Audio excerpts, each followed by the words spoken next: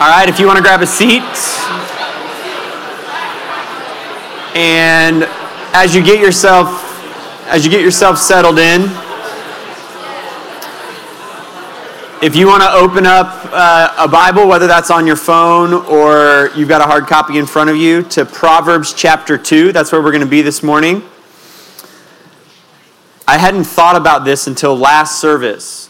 If you're a note taker and you're going to transition to notes in your phone, from up here, it's just going to look like you're texting the whole service. I hadn't thought about that until last service. Let's pray, and then we'll jump into Proverbs 2. God, thank you for this morning, Lord, for the chance to come and declare the truth that your love is greater. It is stronger than all things. That it's your love and your grace that have awakened us to abundant and eternal life. God, that is, those are blessings that are beyond even really describing, Lord. And the chance to be together as a church family and to declare those and to celebrate those is a privilege and a blessing every Sunday morning. God, I pray that you would speak to us from your word. Teach us, Lord. Would your Holy Spirit work powerfully to take the truth of your scripture and just press them deeply into our hearts and into our minds. Lord, I pray that as we engage in your word and as we sing and interact with one another and as we pray, Lord, would all of those things glorify you? Lord, would your Spirit move powerfully among us here this morning, but also as we go from this place, we pray in Jesus' name. Amen. I want to describe a setting that I think is probably familiar to most of us. It takes place on a Thursday in November every year, Thanksgiving. You show up at some family member's house, or the whole family shows up to your house, and everybody brings their side dish or item of choice, and it's time to go through the food line. So you grab a plate, and there are a couple of ways to approach that food line. I know there are a couple of ways because my wife and I do it wildly differently. My wife grabs that plate, and she walks up to that kind of buffet of food, and she gets 15 very small portions of everything that is available. And so her plate is usually pretty colorful, which she enjoys. But what happens in that is that it means that you only get the small portion of the thing that matters most. Let me tell you how I approach that line. One plate full of meat and potatoes. Just full of turkey and mashed potatoes, and then I've got to carry it very carefully to wherever I'm seated because the gravy's liable to spill over the edges. That's the way I handle the Thanksgiving food line. You can either go variety is the spice of life, that's the Melody Fritzen method, or you can go just give me the thing that matters most, that's the Tim Fritzen method.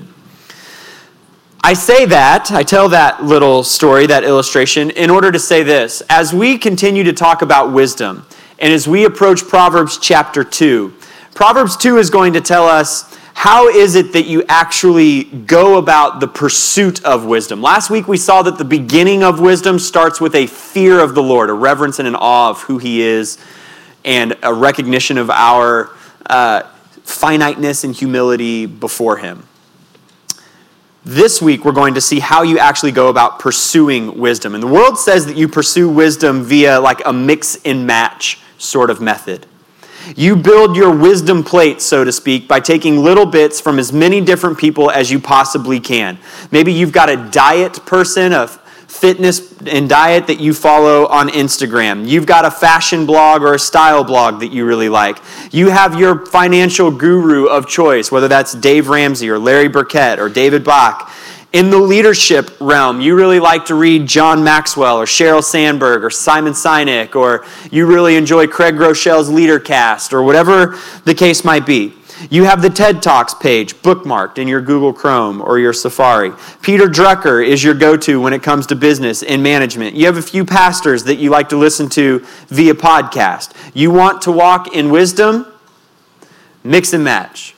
You just pull sources from wherever it is that you can, and you get all the competing voices, and then you try to just distill the ones that you think are your favorite or that are doing a good job. I want to keep giving this disclaimer as we go through this series. those voices are not always wrong. They often have wonderful things to say about a wide variety of topics. They can shed light on any number of practical issues, and we should take advantage of them. But we have to get the meat and potatoes right, too. In fact, we have to get the meat and potatoes right first. We must get the main thing in place and then allow that to be the lens that gives focus and clarity to everything else. That's where Proverbs chapter 2 comes in. Let me recap Proverbs 1 really quickly before we go into reading chapter 2. Proverbs chapter 2 is a continuation of the conversation, that kind of hypothetical conversation that Solomon is having with his son. Listen, my son, to your father's instruction.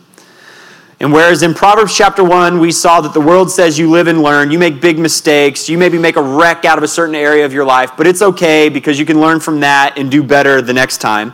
Proverbs 1:1-7 says that there's another way to live, that you can actually learn and live. You can seek knowledge and wisdom and understanding and then live out of that. And the way that we go about doing that, the beginning place, the foundation of that is a fear of the Lord, Proverbs 1:7. In the book of Proverbs, wisdom is personified. Wisdom is more than just an accumulation of facts. It's more than an accumulation of book knowledge or book learning. It's a relationship that you can walk in.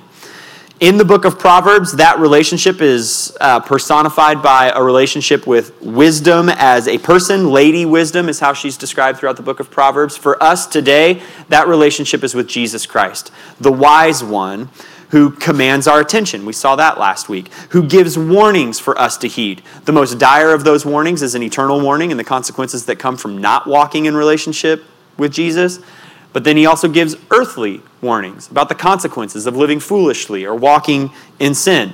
And then there's a promise of intimacy in that relationship with Christ. And so with those things in mind, we turn to chapter 2. And I'm going to read the entire thing. It's 22 verses long. But before I do so, I want to just give you some of the structure. As I sat down and began working with Proverbs chapter 2, there are some words that are repeated that jumped off the page. In fact, they're very instructive in terms of how it is that we understand Proverbs chapter 2. 3 times there's an if statement. If you do fill in the blank. Twice, Proverbs 2 then gives us a then statement. If you do these things, then this is what happens. 3 different times there's a for statement. When you're working through Scripture and you see the word for, oftentimes you can put in the word because in that spot. In Proverbs chapter 2, 2 different times there's a because. If you do this, then this will happen because of this truth. And then at the very end, in verse 20, there's a so. And it's like Solomon summarizes at the end of chapter 2. So as we read, listen for those words. Here we go. My son, if you accept my words and store up my commands within you, listening closely to wisdom and directing your heart to understanding. Furthermore, if you call out to insight and lift your voice to understanding, if you seek it like silver and search for it like hidden treasure, then you will understand the fear of the Lord and discover the knowledge of God. For the Lord gives wisdom. From his mouth come knowledge and understanding. He stores up success for the upright. He is a shield for those who live with integrity, so that he may guard the paths of justice and protect the way of his faithful followers. Then you will understand righteousness, justice, and integrity, every good path. For wisdom will enter your heart, and knowledge will delight you. Discretion will watch over you, and understanding will guard you. It will rescue you from the way of evil, from anyone who says perverse things, from those who abandon the right paths to walk in ways of darkness, from those who enjoy doing evil and celebrate perversion, whose paths are crooked and whose ways are devious. It will rescue you from a forbidden woman, from a wayward woman with her flattering talk, who abandons the companion of her youth and forgets the covenant of her God. For her house sinks down to death, and her way to the land of the departed spirits. None return who go to her, none reach the paths of life. So, follow the way of the good, and keep the paths of the righteous. For the upright will inhabit the land, and those of integrity will remain in it. But the wicked will be cut off from the land, and the treacherous ripped out from it. There is Proverbs chapter 2. The world says that you acquire wisdom via this sort of mix and match sort of life philosophy. Pull in the best voices that you can find from any source, whether they be Christian or secular, corporate, whatever the case might be, and just build your wisdom plate. But the Lord says in Proverbs chapter 2 that walking with wisdom requires a singular focus. In chapter 1, we were told that singular focus begins and it continues in a fear of the Lord. That's the starting place. And then in Proverbs chapter 2, we get an insight into how it is that we walk in that. How do we actually pursue that in our lives? Proverbs is not the first time that this idea of wisdom beginning with a fear of the Lord, that shows up in Scripture. It's always been the Lord's method for humanity to seek and obtain wisdom, to begin by fearing him with a reverence and an awe. How do I know that? Well, I know that because in Job 28, verses 20 to 28, we're given that statement. The book of Job is another book of wisdom literature within the Bible, which is where Proverbs falls, but it was written way before Proverbs. In fact, Job is one of the oldest dated books in your Bible. Verses 20 to 28 from chapter 28 say the following. This is kind of a long passage, but it's fantastic. It says this: "Where can wisdom be found? Where is understanding located? No one can know its value, since it cannot be found in the land of the living. The ocean depths say, 'It is not in me,' while the sea declares, 'I do not have it.' Gold cannot be exchanged for it, and silver cannot be weighed out for its price. Wisdom cannot be valued in the gold of Ophir, in precious onyx. Gold and glass do not compare with it. Articles of fine gold cannot be exchanged for it. Coral and quartz are not worth mentioning. The price of wisdom is beyond pearls. Topaz from Cush cannot compare with it and cannot be valued in pure gold. Where does wisdom come from? And where is understanding located? It is hidden from the eyes of every living thing and concealed from the birds of the sky. Abaddon and Death say, 'We have heard news of it with our ears,' but God understands the way to wisdom, and he knows its location. For he looks to the ends of the earth and sees everything under the heavens. When God fixed the weight of the wind, distributed the waters by measure, when he established a limit for the rain and a path for the lightning, he considered wisdom and evaluated it. He established it and examined it. He said to mankind, 'The fear of the Lord, that is wisdom, and to turn from evil is understanding.'" Those are some of the oldest words in your Bible. That the fear of the Lord, that is wisdom. Proverbs 1:7, the fear of the Lord is the beginning of wisdom. True knowledge comes from one place, and that place is from the Lord. Walking in wisdom is not a matter of mixing and matching from the world's foremost authorities. It is a matter of singular focus. And when we allow that focus to be the lens by which we look at everything else, the rest of the world is brought into clarity. That's what we're going to see in Proverbs chapter 2. Proverbs 2:6 tells us, "The Lord gives wisdom. From his mouth come knowledge and understanding." Wisdom, knowledge, understanding, those pour forth from the mouth of the Lord. His words are wisdom and knowledge and understanding. And the grace and the truth of that in both relational and informational terms is astounding. As we go through Proverbs over the next 13 weeks after this week, do not lose sight of the fact that wisdom, first and foremost, is a relationship that you can have. And so relationally, who is the living word? That's Jesus. And he has been given to us. We didn't earn that. We didn't deserve that. We didn't even ask for that. We can literally walk with wisdom because by grace, he has been given to us. Proverbs 2:6, the Lord gives wisdom. He gave the wise one to humanity. And then in an informational sense, the Lord gives wisdom. It's his, Job 28, 20 to 28. He has it to give. He established it. He set the parameters for it. He knows what wisdom is, and it is a joy for him to give it. The book of James, chapter 1 says, "Now if any of you lacks wisdom, he should ask God, who gives to all generously and ungrudgingly, and it will be given to him." In the same way that the Lord gave his Son, the wise one, joyfully, unbegrudgingly, freely, and fully, the Lord has informational wisdom to give in the same manner, and he does so with joy. What the Lord has to give for those who fear him relationally is the wise one, his son. What the Lord has to give for those who fear him in an informational sense is wisdom. How to live life. He gave and he gives. The opening verses of Proverbs chapter 2 are then full of action words for how it is that we actually pursue that. Just scan down the first 4 verses of Proverbs chapter 2 with me. Look at the verbs. Accept my words. Store up my commands. Listen closely to wisdom. Direct your hearts to understanding. Call out to insight. Lift your voice to understanding. Seek it like silver. Search for it like hidden treasure. The world says mix and match. The Lord says this is an activity of singular focus. So let's just jump straight to the applications. How do I actually do that? What does the singular focus look like? How do I structure my life in such a way as to actually pursue this? Verses 1 and 2. Accept his words. Store up his commands. Listen closely to him. Direct your hearts to what he has to say. We need to be diligent in his word. Diligence. Accept it. Store it up. Listen closely. Direct your hearts. Verse 3. Furthermore, if you call out to insight, if you lift your voice to understanding. So wisdom's not just something that we can get into the word and hope to receive. It's also something that we can ask for, that we can actually call out for.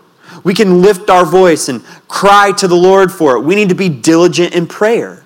That it's not just that I'm hoping to look at the word and just download the information. It's that I can also ask for it boldly, James 1, and know that the Lord will give it unbegrudgingly, generously. Be diligent in the word. Be diligent in prayer. Verse 4, seek it like silver. Search for it like hidden treasure. You're diligent in the word. You're diligent in prayer. And then you get these verbs in verse 4 that you need to seek it like silver, search for it like hidden treasure. We need to be diligent in our effort. Those are mining sort of images. Seek it like silver.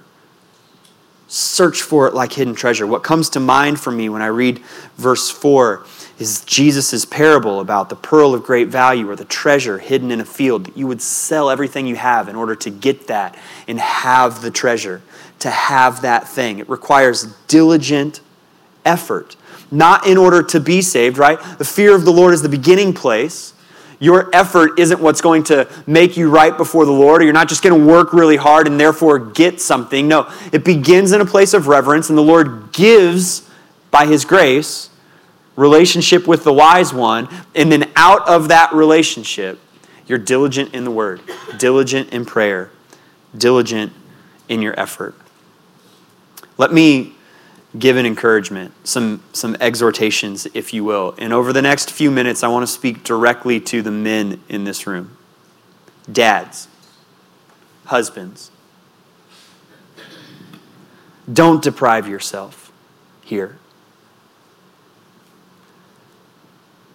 Men especially are susceptible, I think, to the thought that I've been in this career for a long time. I know what I'm doing. I've been married for 25 years. I've got that figured out.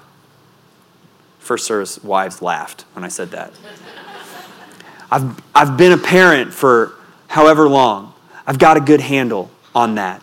And so we think that we can cut ourselves off from the actual source of wisdom. Start to deprive ourselves. We're not seeking that in prayer. We're not digging into the word. There's no diligence there.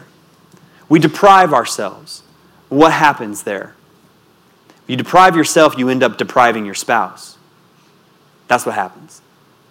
You deprive yourself, you end up depriving your children. That's what happens.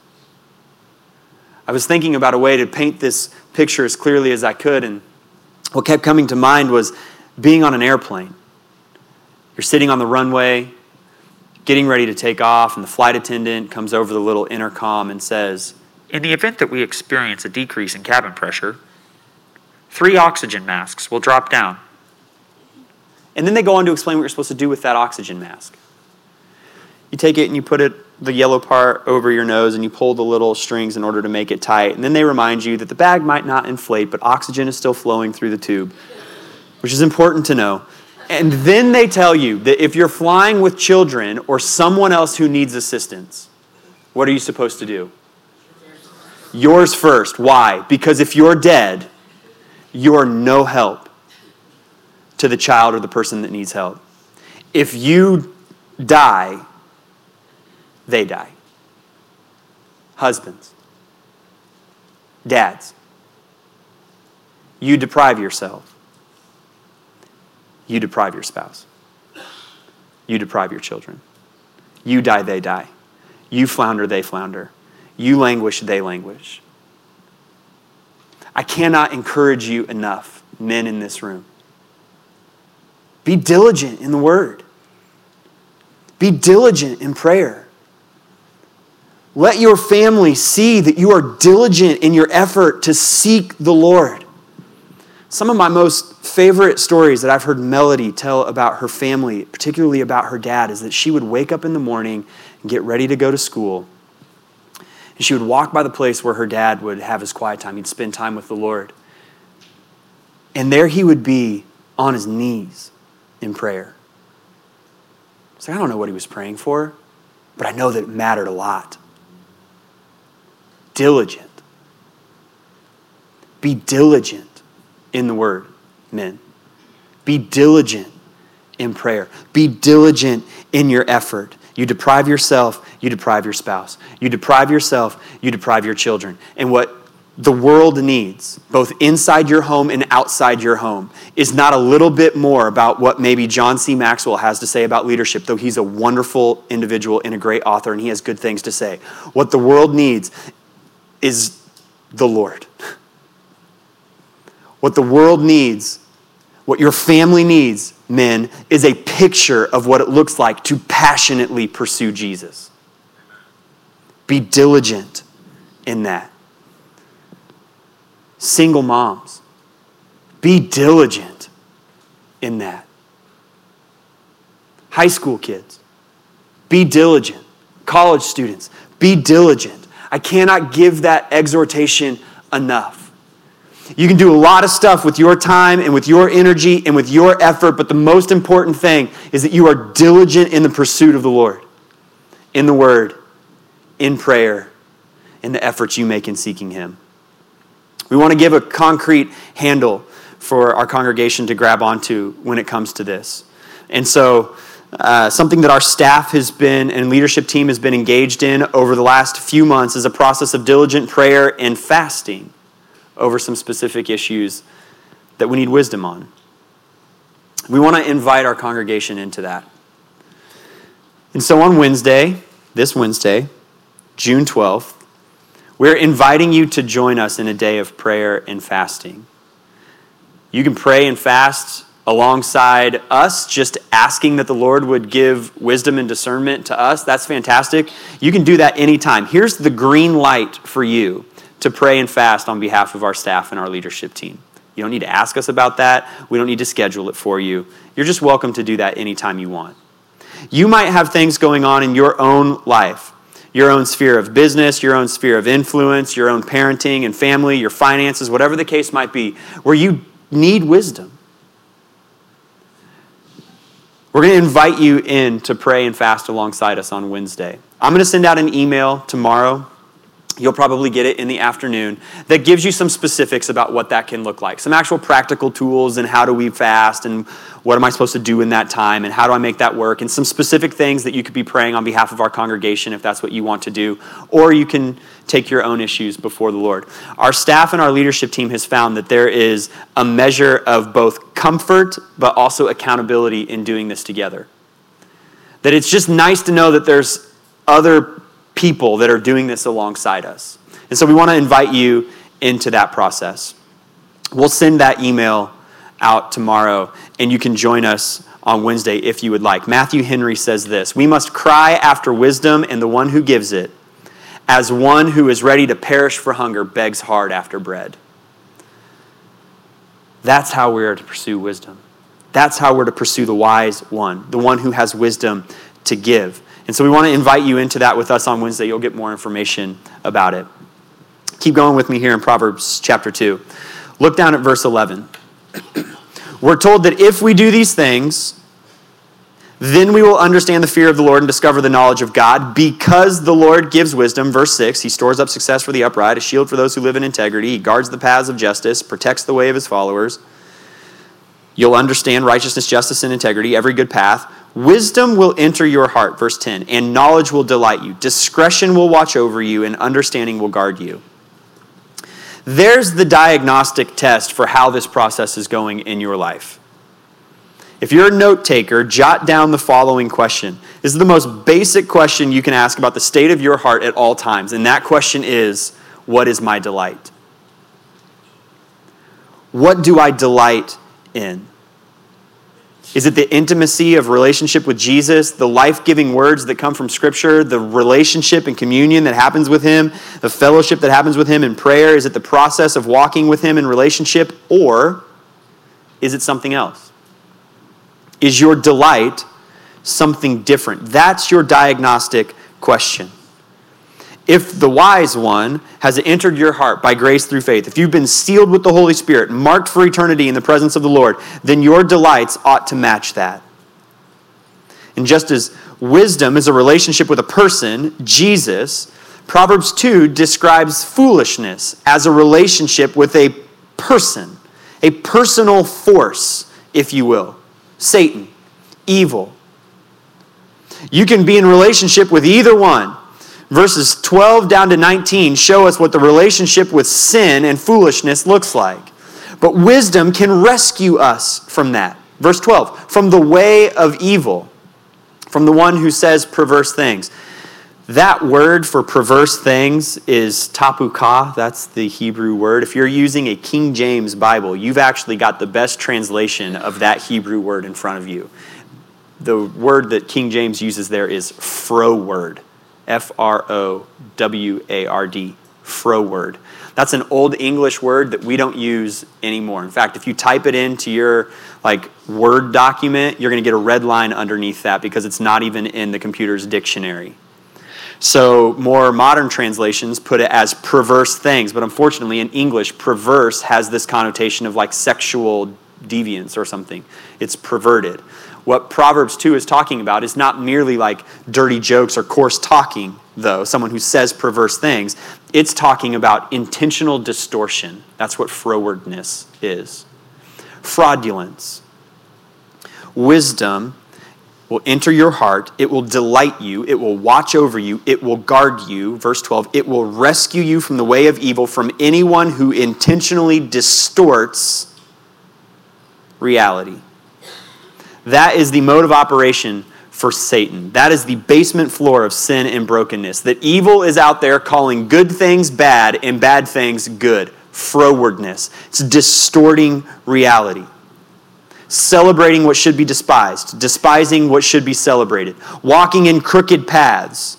Verse 15. And claiming it's a lot of fun, while all the while there's a straight path available to you. It's devious. That's the intent. Ray Ortlund describes it this way. Bad men use good words to smuggle in bad realities, and some people are fooled. But if wisdom has entered your heart, tricky words just don't pass the sniff test. If wisdom enters your heart, knowledge is watching over you, discretion is guarding you, it becomes your delight, then what's happened is that wisdom gives you the glasses necessary to see straight. It throws the blinds open and casts light on the perversity of evil. It allows you to see what's distorted for what it is. It gives you glasses necessary to see straight. Look down at verse 16. In verses 12 through 15, we've got this description of evil men, or kind of the way of evil. They're distorting reality, calling bad things good, good things bad. The paths are crooked, their ways are devious. In verse 16, we're introduced to this forbidden woman. That image carries its way all the way through the first 9 chapters of Proverbs. There's this wayward woman with her flattering talk who abandons the companion of her youth, forgets the covenant with her God. Her house sinks down to death. The image is most certainly and explicitly about adultery. but it can be extended to include any of these sort of fleshly cravings and lusts that we have. Evil and sin and foolishness, they cause us to crave incorrectly. That's why the question, what is my delight, is so helpful, because it forces us to figure out what it is that we're craving at any time. When those cravings are off and we chase after them, they inevitably lead us down to death. To use the verbiage of chapter 1, we set an ambush for ourselves. We attack our own lives. Her house sinks down to death. Wisdom not only gives us the glasses necessary to see straight, but it also gives us the taste buds necessary to crave correctly. If you do the things in verses 1, 2, 3, and 4, then the Lord gives wisdom. He has it. It's his. He can give it. He can pass it on to whoever he wants to. Then, this is what happens. We get the glasses and we need to see straight. We get the taste buds necessary to crave correctly. As I was working through this passage over the course of the week, I kept coming back to the same illustration. If you grew up in my household under the parenting of Debbie Fritzen, all roads lead back to Disney. So it's like Monday morning, we have some volunteers who regularly come in and they do some accounting things for us on Monday morning. And I'm sitting in my office and I am discreetly trying to watch a clip from Snow White while these volunteers are walking back and forth in the hallway, thinking to themselves, it's 9 a.m. on a Monday morning, this man's listening to Hi-Ho. That's actually what was happening. I want to play a minute out of the movie Snow White. And I want to just kind of talk about what's happening in this, because I think it pulls together everything in a weird way that we're talking about here in Proverbs chapter 2. So watch this clip with me. They're in a mine, right? Mining imagery, seeking, searching. The whole day, we're diligent about it. It ain't no trick to get rich quick. If you dig with a shovel or a pick. In a mine, where $1 million diamonds shine. All right, the jewels are there. Now watch what happens next. Not this. The next thing.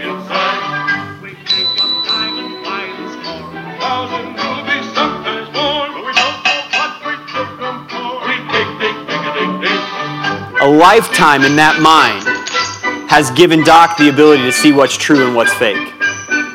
What's diamond and what's cubic zirconium. What should be kept and what should be thrown out. And he's got a craving for the good stuff. He doesn't want the fake one, right? It's also giving him dopey. Smack. A lifetime of digging in that mine, being diligent in the effort, putting in the work, has given him the ability to see straight and to crave correctly. He doesn't want that fake stuff. Get that out of here. Sweep it away, dopey. Dig, dig, dig, dig. Be diligent in the word. Diligent in prayer. Diligent in your effort. If, Proverbs 2, 1 through 4, you do those things, then the Lord gives wisdom, and that wisdom will guard you and protect you from that which is a distortion of the Lord's good and evil, and it will protect you from craving the wrong things.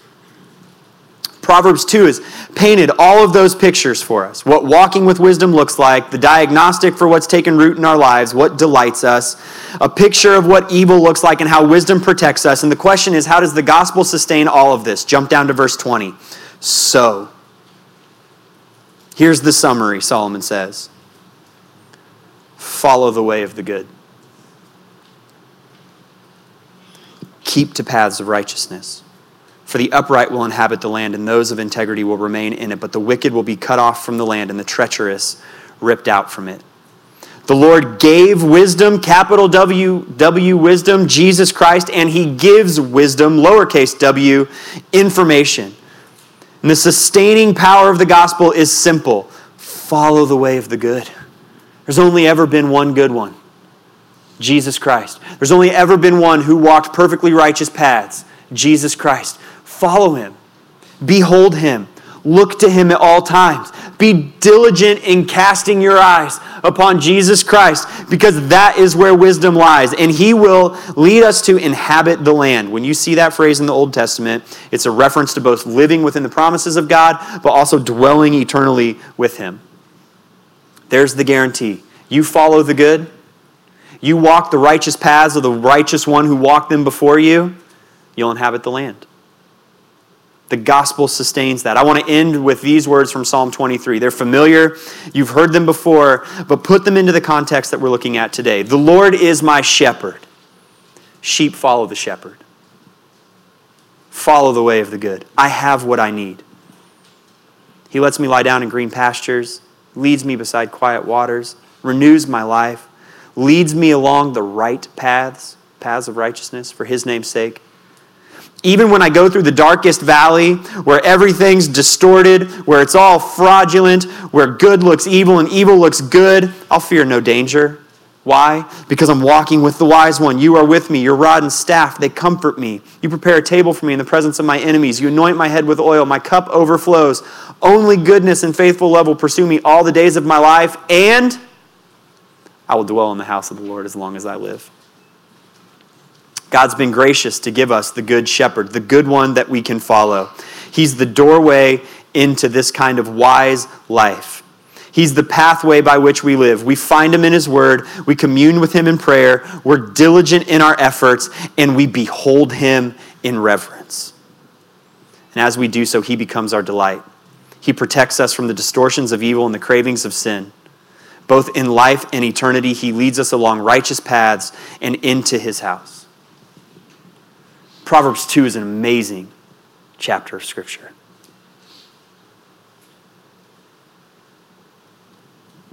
Be diligent in the word. Be diligent in prayer.